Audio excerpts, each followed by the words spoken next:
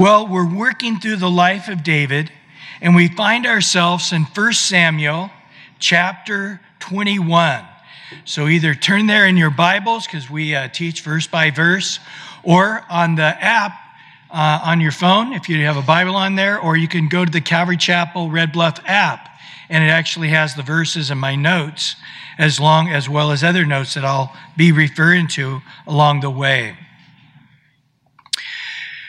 So in the last chapter, David and Jonathan were trying to work out a system where Jonathan was going to give it one more try with Saul to say, is there any inroad to change Saul's mind about hating David and killing David?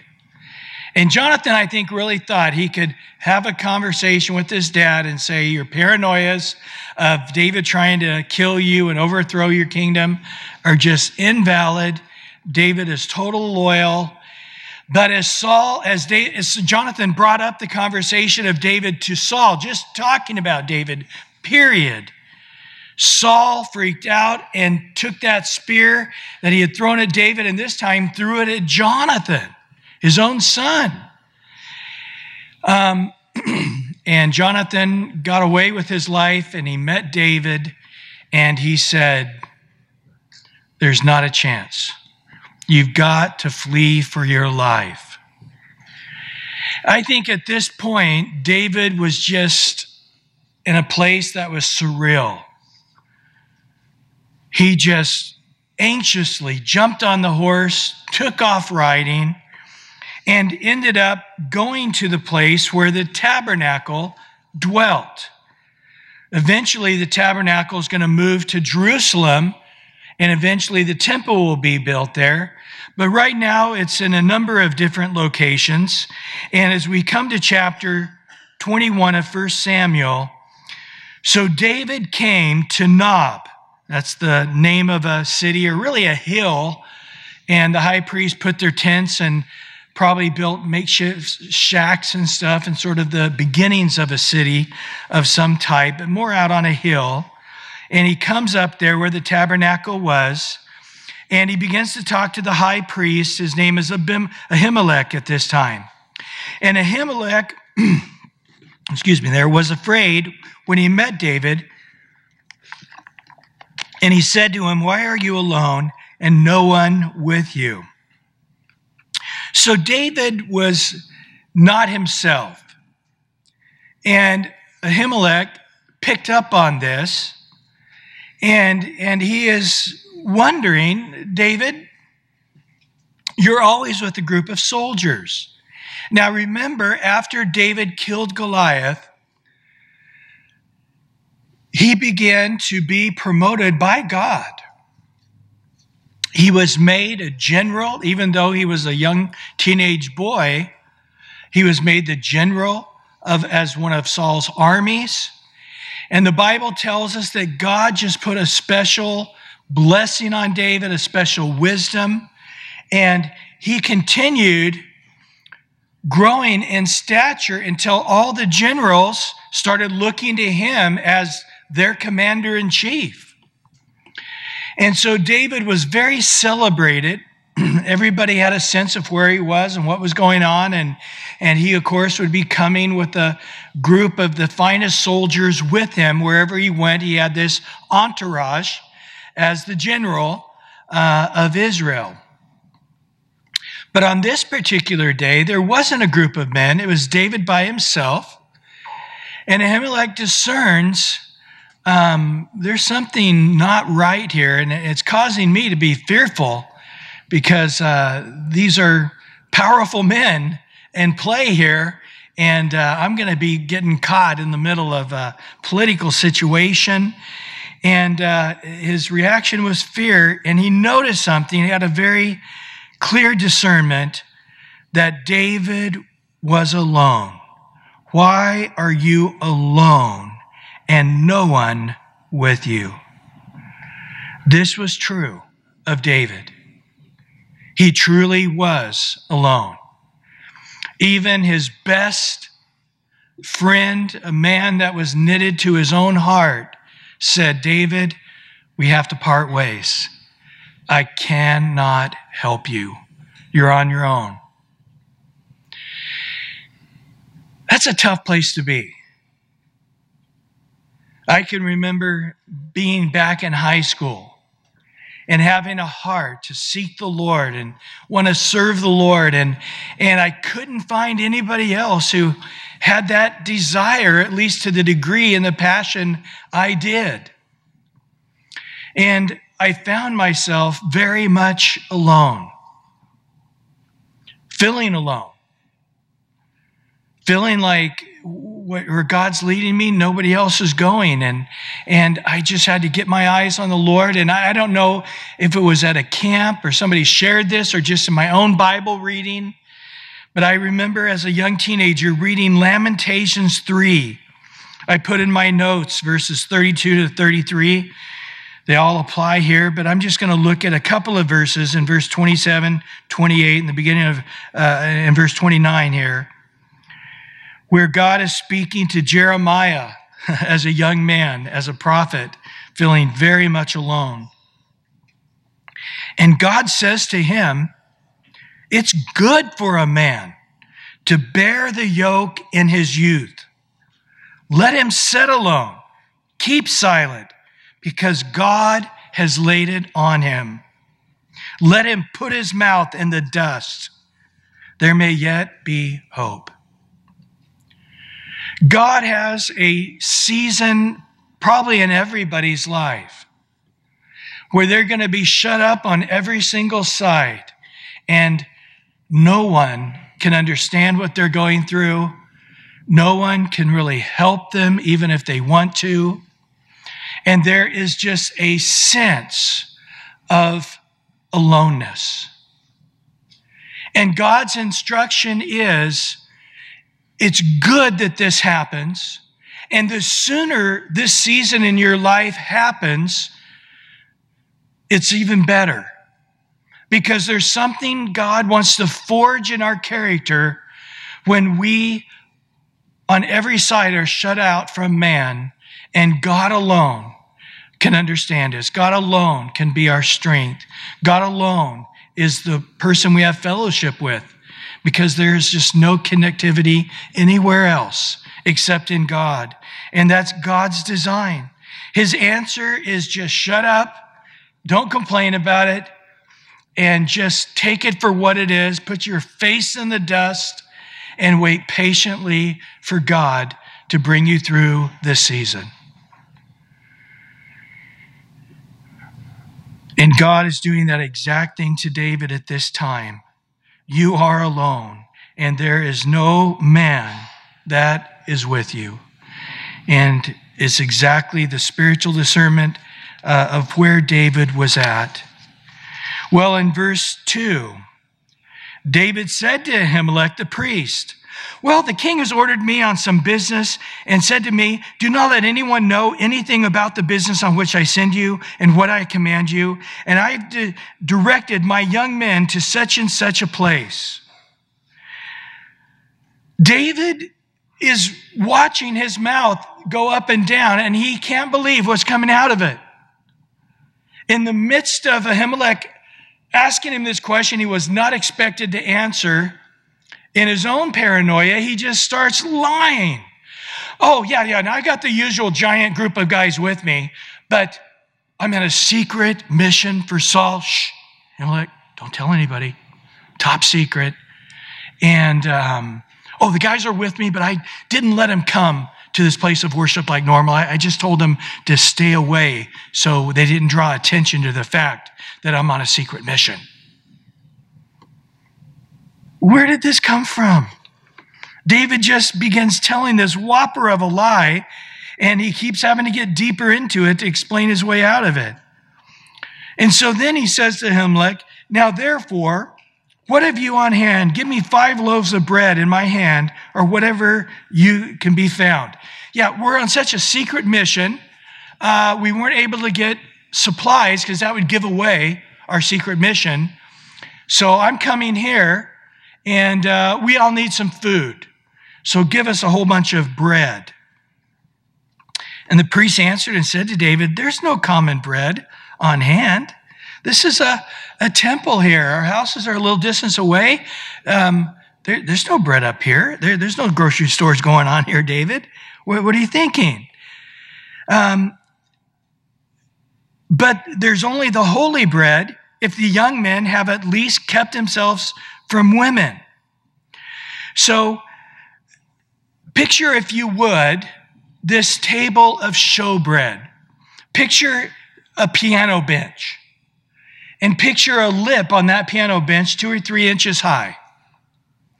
They would bake bread and cut it into loaves that would fit perfectly and just slide into that.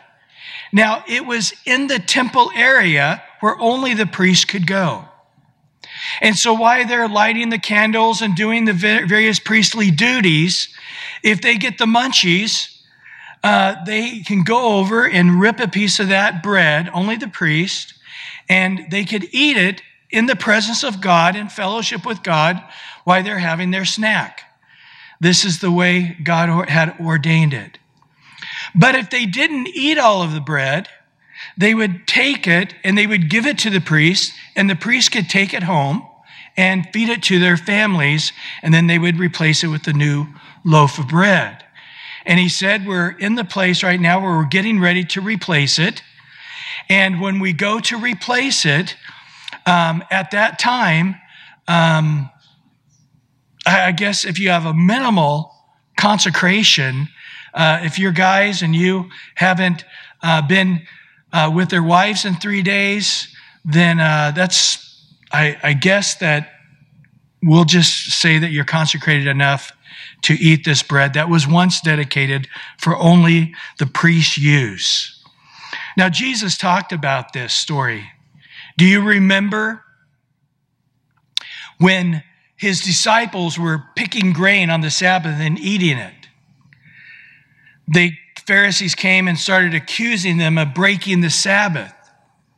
And Jesus, rather than debating on the Sabbath, says, well, explain to me the story then when David took the priest's bread and the high priest gave it to him to eat.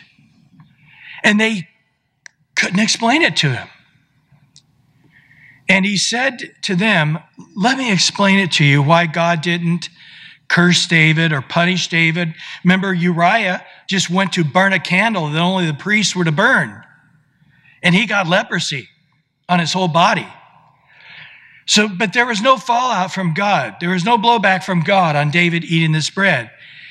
And Jesus said, why? Because every rule God makes, every law God makes, every command that God gives is designed to free man up. It's not just a religious rule to make men's life oppressed. But yet all your Pharisee rules, all of your Pharisee interpretations of the law are just that, just adding all this extra stuff, crushing man. They're already tired. They're already carrying burdens. They're already busy. And then what you're doing with all these laws is making it just much harder for them to live a life. Why didn't God mind if David took the bread? Because he's the God of that temple. And if he decides that David can eat it, then David can eat it. Now understand, there is no command that says only the priest can eat it.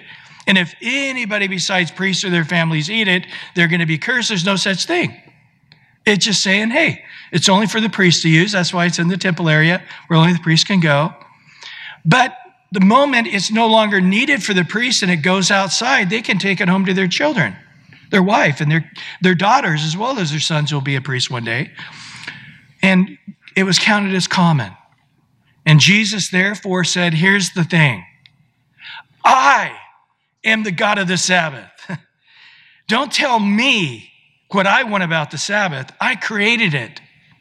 And I'll tell you what I created it for, was for man to be blessed.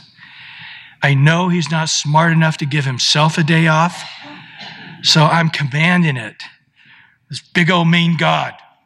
You got to take a break and enjoy yourself for one of the days out of the week because I'm mean. Okay, got to take a day of rest. Yeah, it was to free him up, to bless him, not to add all these extra rules. Now, in their minds, and this was the law, that if you had a basket and you go out and pick a basket of apples, that was harvesting, you're working on the Sabbath. But if you were walking through an apple orchard and you see an apple and you pick it and you eat it, you're not breaking the law. But the Pharisees said this: in order to eat the grain of wheat, you had to peel back part of the outer shuck to get to the wheat. In the process of taking that wheat apart, you were harvesting. Therefore, you're working on the Sabbath. They just made that up out of the air.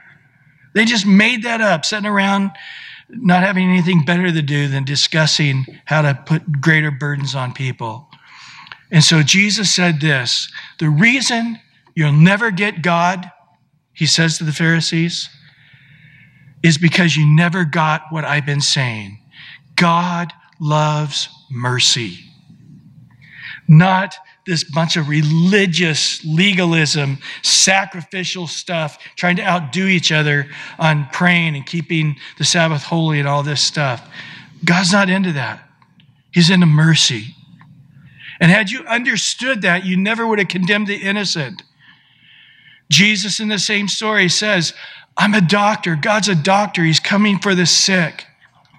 He's a shepherd, and when the one sheep leaves, he's out looking for that one that left. I'm out seeking to save that which is lost, and you don't get that. So this ended up becoming a very important story in the life of Jesus. Well, David quickly says to him when he says, if they haven't slept with women for 3 days, and David answered this priest and said to him, truly, women have been kept from us about 3 days since I came out, and the vessels of the young men are holy, and the bread is effective common, even though it is consecrated to the vessel this day. So it just so happens that my make-believe men have not slept with any make-believe women, and it's been a make-believe 3 days, and so yes, all of us are ready to eat that bread. And the priest gave him the holy bread, for there was no bread there but that showbread, which had been taken from before the Lord in order to put hot bread in its place on the day when it was taken away. Now, verse 7 is a footnote to remember about this for chapter 22 when we get there. Now, a certain man of the servants of Saul was there that day, detained before the Lord. His name was Doeg. He was a dog, just one letter away from being dog. Doeg, the Edomite. Remember Edom? That was the children of Esau that hated the children of Israel. The chief priest of the herdmen and belonged to Saul. In essence, Doeg was a wicked man like Saul had become a wicked man. They were equally intertwined in this way. Remember this, that he observed David. Well, in verse 8 now, so David said to Ahimelech, hey, is there any here on hand a spear or a sword? For I brought neither my sword nor my weapons with me because the king's business required haste. So, hey, you guys have any extra swords or spears laying around? And again, this is the temple. These priests, it's ridiculous. But the priest, again, trying to come up with something, says, well, actually, the sword of Goliath, the Philistine, whom you killed in the valley of Elah, there it is, wrapped in a cloth behind the ephod, the holy garment of the high priest, when he would go before God, inquire on behalf of the people. There, tucked behind it, was this giant sword in that sacred location, was the giant sword of Goliath in that sacred location. If you will take that, take it, for there is none other except the one here. And David said, there's none like it. Give it to me. So David is just spinning out. He's just lying to this high priest. He's asking for a large amount of bread, and then he's asking for weapons from the high priest, who would never be a soldier. And interesting, he's able to give him something. Here's some bread. It just so happens we have the sword that David must have given. Do you remember this story? When David, after he killed Goliath, he took Goliath's sword out of the sheath and he chopped Goliath's head off it, put it on a stick, ran it through the city of Jerusalem. And then it says there in that he took, in chapter 17, verse 54, that he took the armor of Goliath and put it in his tent. That was his spoil. So he took it home eventually. Now, I think here, and all the commentaries I read also have the same thought, that sword of Goliath would have went above the fireplace, right? In a prestigious place in the home. Definitely a conversational piece.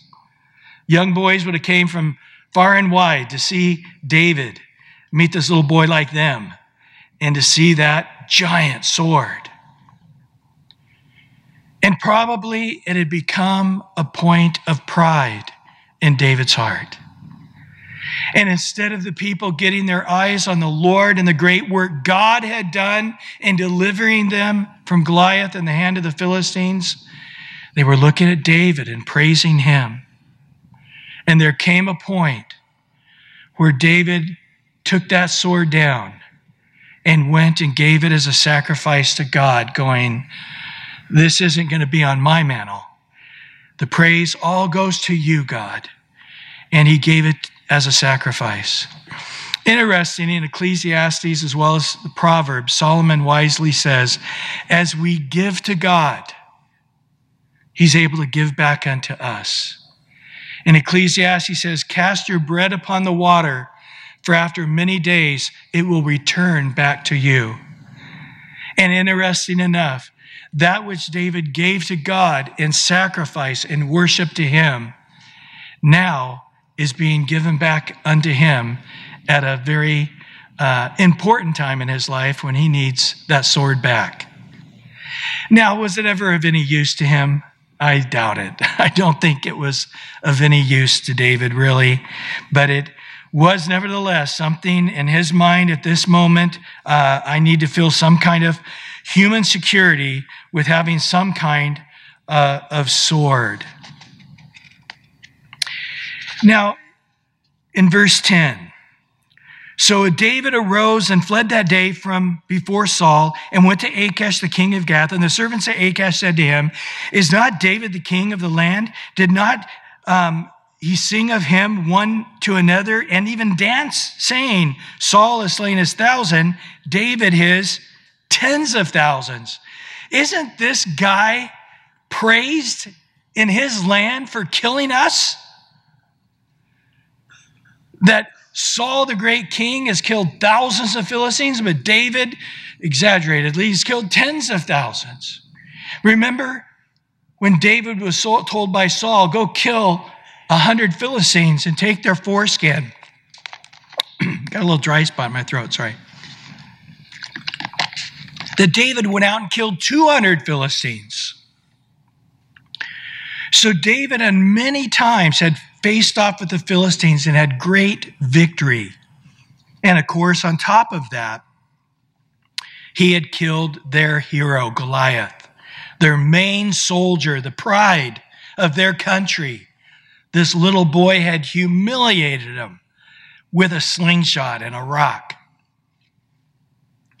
Now, we happen to know later on when the Bible's going to start talking about David and the mighty men with him, we discover that his mighty men, 4 of them, had killed Goliath's 4 giant brothers. That they themselves, hanging out with a giant killer, themselves became a giant killer. Their faith and bravery had increased. So at this time, Goliath's brothers are still alive. It's not until next chapter that David begins to get his mighty men to go with him. David is by himself. And he goes down to Gath, the place where Goliath is from. Goliath is from Gath. What is he thinking? He's running from Saul. He goes to the temple. He realizes Doeg's going to report him. He's lying to the high priest. We all lie, right? I mean, it's a sad thing about our human nature, but we will exaggerate and tell white lies and say things that often don't even matter. It's amazing. But, lying to the high priest at the tabernacle, it just seems like that should be a different classification of lie, right? But in his mind, I'm going to run down to Gath, and that's where I'll be safe. And I don't know what he's thinking. I don't think he is thinking. But maybe he's thinking, hey, I'm this great warrior to Israel, and I'll betray them, and I'll be a great warrior for you, King Abimelech. And they'll rejoice to have me. I'll be celebrated in the land of amongst the Philistines like I am in Israel. They'll be more than happy to take me into their care. But as David gets there, they begin to talk and mutter, and there's one of Goliath's brothers looking down at him, and these guys are saying, this guy is like the number one enemy of the Philistines. We hate him above all of soldiers. And in verse 12, when David heard these words, he took them to heart and is very much afraid of Achash, the king of Gath. So this great terror came upon David. He sort of comes out of his mind and he realizes, I'm in the middle of thousands of Philistines who I've killed their brothers and cousins and sons and dads. And I just remembered this is where Goliath is from. And I have his sword on my back. I'm like in their face with the fact that I've killed Goliath. I'm like celebrating, going, hey, look at what I got on me. And he realizes, this is insanity. And he just has this spirit of absolute fear penetrate his heart. He has this terror come upon him. And he realizes, I'm in serious, serious danger. These guys won't just kill me. They will probably spend many months torturing me before they kill me. And so David, in that moment, when he's taken, as we'll learn in the Psalms, he's taken out of jail. They put him in jail. They take him out of jail and they bring him before the king. In verse 13, so he changed his behavior before them, pretended madness in their hands, scratched on the door of the gate, left his saliva fall down on his beard. And Achash said to his servants, look, you see this man is insane. Why have you brought him to me? Have I need of a madman that you have brought his fellow to play the madman in my presence? So this fellow come to my house? So he's so pitiable, I don't want to even kill him. He's just out of his mind. Just shoo him away like a rabid dog. Just get him out of here. You're going, what is going on with David? We just read about him in 1 Samuel 16, verse 18, when they were looking for someone who could help Saul as these demon spirits attacked Saul and he would go mad. And they said, you know what you need? You need to go down to Bethlehem. And his servant said to him in 1 Samuel 16, 18, I've seen the son of Jesse the Bethlehemite. And here's how they describe him. He's skillful in playing, a mighty man of valor, a man of war, prudent in speech, intelligent, wise when he speaks. He's handsome in person, and the Lord is with him. Now that's the David we know, right? And we saw it play out. He goes down and Goliath is going, I am insulted sending this little boy out here, and I'm going to cut you up and feed you to the birds. And David says, you're blaspheming God. You're going to die today. And I'm not going to just do that to you. I'm going to do that to all the armies of the Philistines. And I'm going to cut your head off. And David, just in faith and valor and totally trusting in God and totally brave, starts running at that giant. Reaches in, doesn't even have a bullet in his gun yet. He's running full blast and trying to get a rock, and he gets it in his sling, and whap, one shot, down goes Goliath, rips out the sword, cuts his head off. All the armies of Israel get brave and start chasing, and all the Philistines start running, and David's running around with his head of this giant on a stick, and we're like going, yes.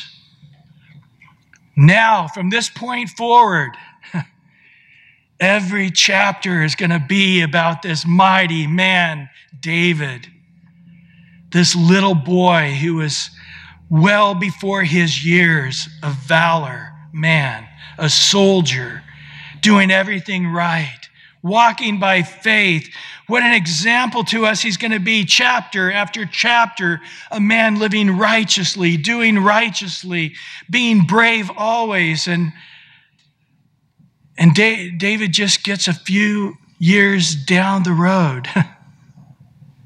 And now we're seeing him at this incredibly low point, going, he's lying his head off. He's not prudent in speech. His big idea was to act like a crazy man, just totally insane, not looking to God at all. Where did David even know to act like that? Probably from observing Saul.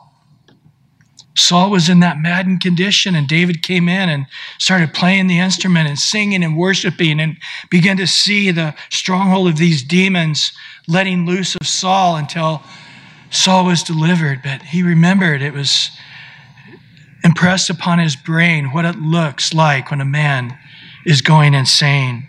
And he mimicked that. He mimicked Saul in his madness. And it worked. And you're saying, man, I just don't like this story. I like seeing David being brave and strong and walking by faith and doing great. What is the story to us?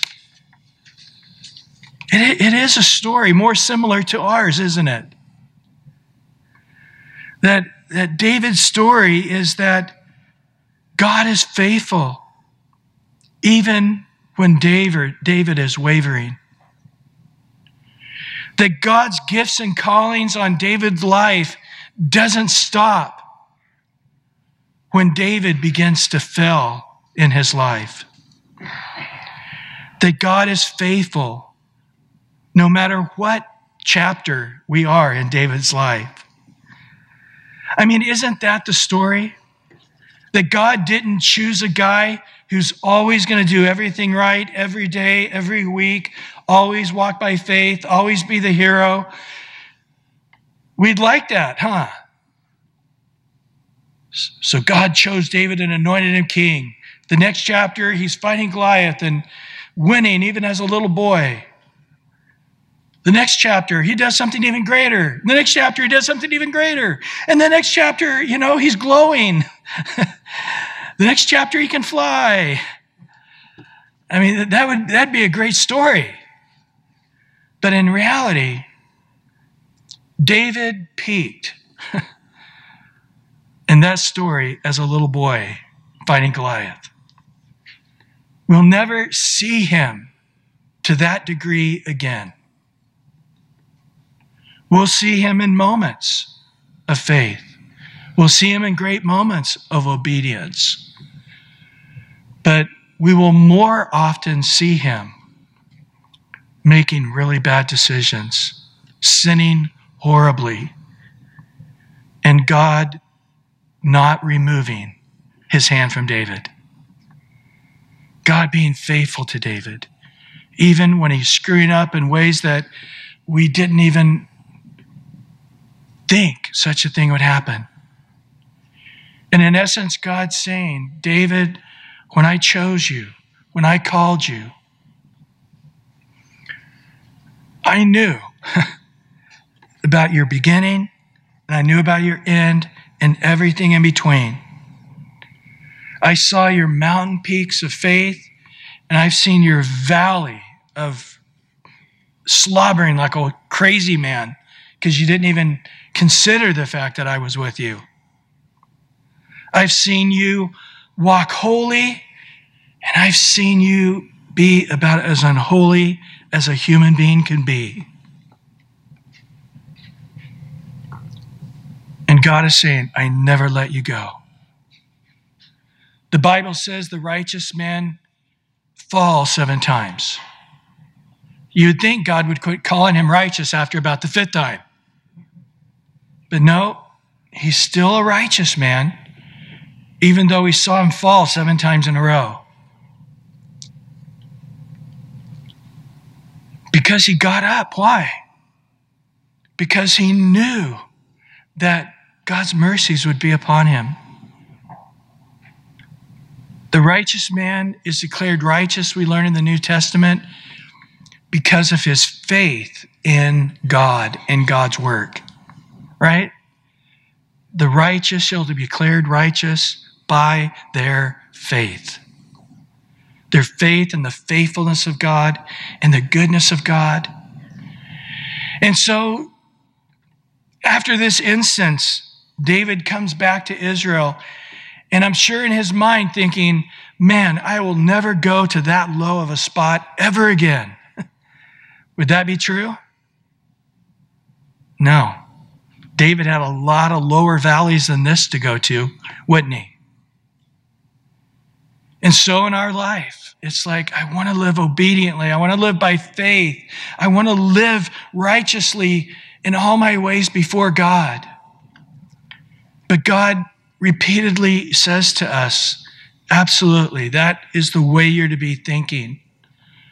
But in the midst of that, I still know you're in sinful body, and you're human. And often the things you do want to do, you don't do. And the things you don't want to do, you do. And you're crazy grieved by it. And you want to give up on yourself. And in your mind, you want to start thinking God's given up on you too. You're disgusted with yourself. So in your brain, you want to start thinking God's disgusted with you too. And God is saying, no, I will never be disgusted with you. You are my child. Where your sin abounds, my grace will abound more. You know, this is really where it comes down to seeing love. Because when you love somebody, you can only think about them at their best. But when you don't love somebody, all you can do is think about them when they're at their worst. Well, tell me about that guy. Well, I'll tell you about that guy. I'm glad you asked. But then you ask somebody that loves that guy, what do you think about that guy? Oh, man, let me tell you about that guy.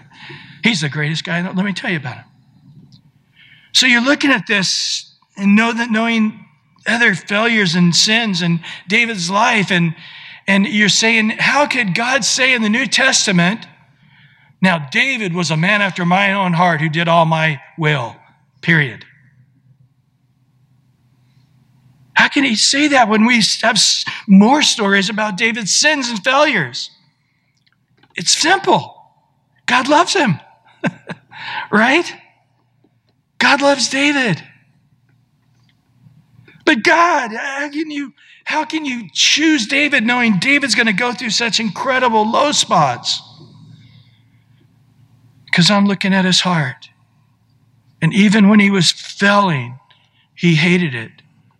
He wanted to do differently. He shocked himself. He surprised himself. But when he was faithless, I remained faithful. My gifts and my calling are irrevocable. And David, when you look at him at his best, there's no one like him. He had a heart towards me that is unique in all the earth. So as you're looking through the story, and you're saying, well, yeah, Abraham, of course, he was a righteous man. He was a great guy. And Noah, he was amazing. And Joseph, oh, man, I'll never be a Joseph. And Daniel, oh, man, that guy, me, I'm just a big screw up. Look at this chapter of my life, and this chapter of my life, and this chapter of my life. God doesn't do that, does he? He tells us, yes, Abraham was a righteous man, the father of the faith, but he had a problem with lying. And when he had a hard time believing that God could protect him from evil kings when it came to his beautiful wife. And he would lie saying he was her sister, not once, twice. Put his wife in a horrible situation. Twice she was in a king's harem, getting ready to be married to these kings. And Abraham was not saying a word. God had to supernaturally deliver her because of the lack of Abraham's faith. But yet in Romans 1 it says, now Abraham, there's a guy I loved. He never wavered in unbelief. I don't see how you see that in Abraham. But he's like, no, he struggled. He had some little owies, and I kissed him and put a Band-Aid on it and put him back on his tricycle and said, go back out there, be brave. And it looks like more than an owie to me. Well, you're not his dad. I am. Noah. Now there was a righteous man. 600 years. Anybody want to live on earth and have 600 Monday mornings? 600 years worth of Monday mornings? Oh my goodness. But yet, he continued on. But yet, what's the last thing we hear about Noah? He was lying drunk, naked, shamefully. And his kids, hey, Dad, you want some pancakes? He was totally drunk, passed out. That's the last thing we hear about Noah.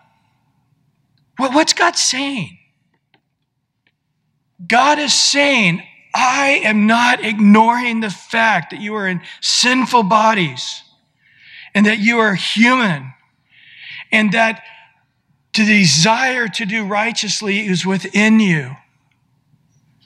Your spirit is willing, but I also know in advance your flesh is weak. And it's not making me erase you out of my life. It's not making me give up on you because of that last chapter. Chapter 21 of your life, that's it. I'm done. There is no chapter 22. In essence, he is saying, get it. The guys on earth that I am declaring to you as the most amazing guys that have ever walked this planet, look at them, follow their faith. I love these guys. I'm celebrating them in heaven for eternity. These guys weren't weak a couple of times in small ways. These guys, just like you, just like me, were in this human, same weak flesh, and they sinned. And I knew it before time began. And so now here you are. And God is saying, I'm for you. I'm with you. I've got you. But I'm in this valley that I never thought I would fall in. You know what? I paid for all your sins 2,000 years ago in advance on the cross, and I grabbed those down in the deep, dark place as well. I didn't just take like the 60% bad sins in your life and the 40% really bad ones, I'm not going to die with those. Those are too smelly and filthy to lay on my shoulders. No. Our hearts are desperately, deceitfully wicked. Our sins is our righteousness, our best righteousness is as filthy rags before God. But he took all the rags, all the sin, and paid for it on the cross. In short, here's a question we need to ask ourselves. David was by himself. He could have kept this story to himself. The only way we know about this story is David told us. And you know what? David didn't hide it.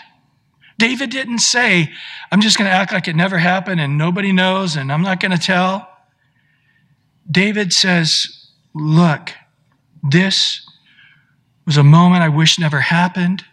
It was horrible. It was disgraceful. It's not the man I want to be. It's not the man God can do in me. I've seen better. But at the same time, I've got to tell you this story because God was triumphed. God triumphed. God had victory in my situation there. And I want to proclaim and praise him because God was with me, even when I was acting as faithless and stupid as I could be.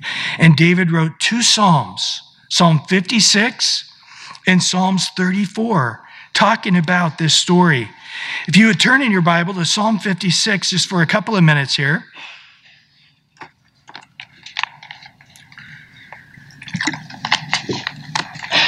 It says that this is a psalm that was given to the chief musician, and David asked him to use the music from a well-known song, The Silent Dove in the Distant Lands, and to make this psalm sung. It's a Michtam, a teaching of David when the Philistines captured him in Gath.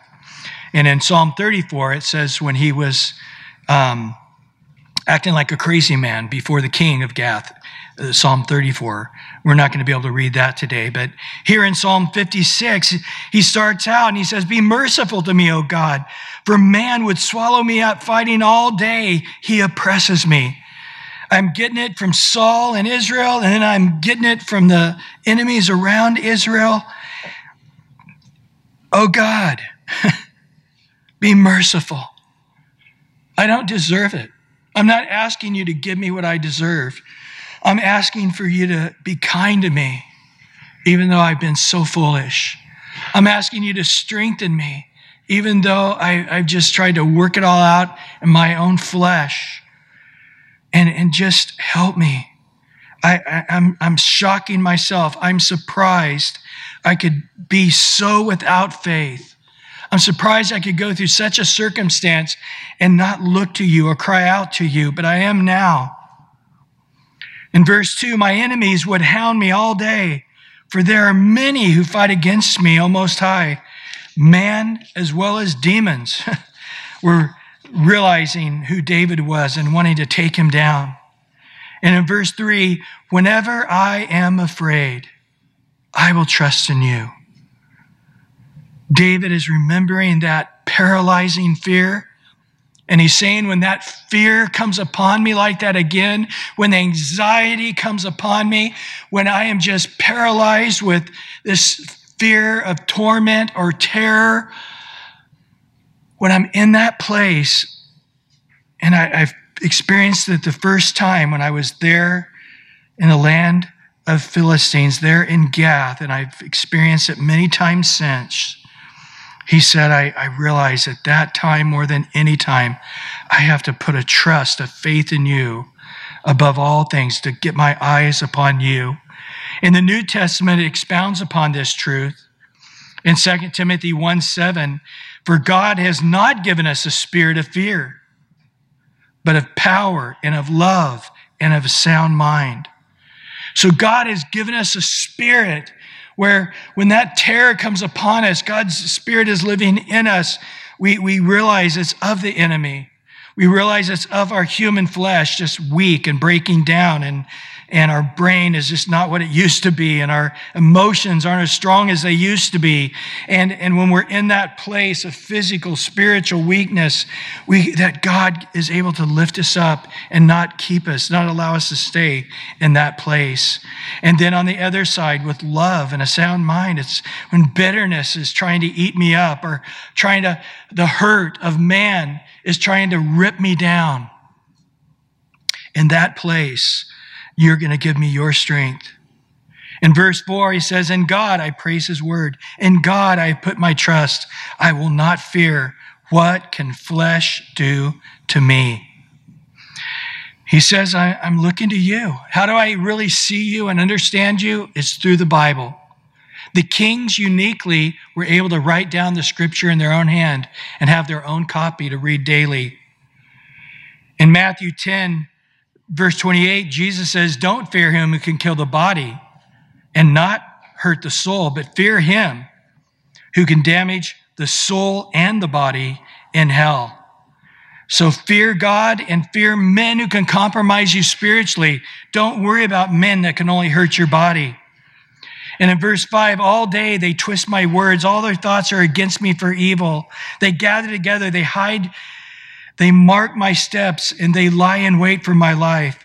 Shall they escape by iniquity? In anger cast down the peoples, O God. You number my wanderings. Put tears into your bottle, and they are not in your book. Are they not in your book?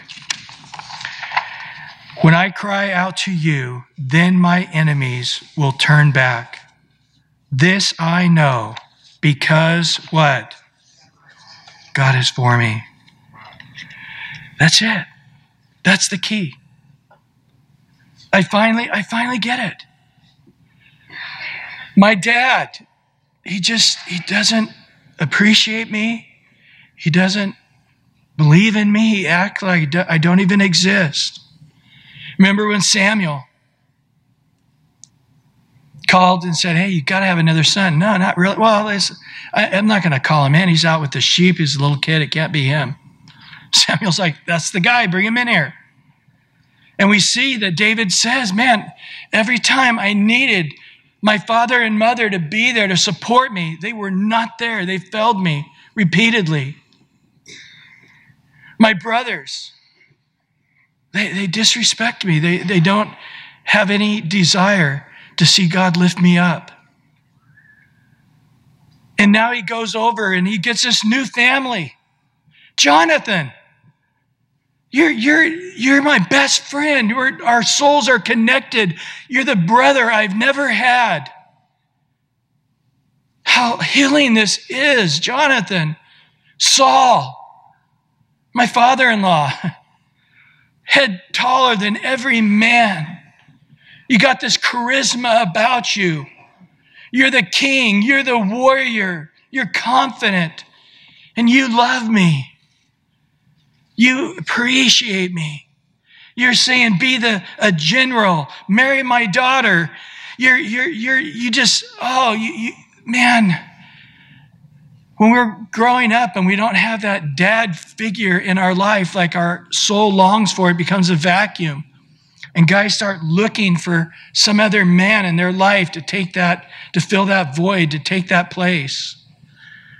David now has a family. I got a brother and some sisters, and I got a dad, and it's not just a family, it's the king's family, and I'm the general, and God's lifting me up in this family, and Jonathan loves the fact that God's lifting me up, and Saul loves the fact that I'm spiritual and can help him through dark times, and I'm wise, helping him with the country, and it just, oh man, I finally got a place I belong. And then Saul starts getting paranoid, saying, out. Not only do I not love you, David, I hate you. And you are my mortal number one enemy. I cannot eat, drink, or sleep without thinking about wanting to kill you. Jonathan says, you are as my own soul, but I can't help you anymore, David. You got to go away. And David now is just in that place of realizing I'll probably never have a father, even a father figure that speaks into my life. The one man that will never be repeated, that relationship, that intimacy, that partnership that I had with Jonathan will never be repeated. And I've lost that now. He'd never see Jonathan again. David says twice in the Psalms, vain is the help of man. Have you guys learned that yet? When you are at your weakest and you need man to strengthen you, to help you, they're not there. It's a part of God's plan. It's part of God doing that. When you're at your weakness, there's none to help you. And then you look to somebody to try to lean on. Oh, you're not my family, but I'm going to pretend you're my family. You're not my brother, but I'm going to let you fill that vacuum as my brother. You're not my dad, but I'll let you fill that vacuum as my dad. And boy, it's sweet at times.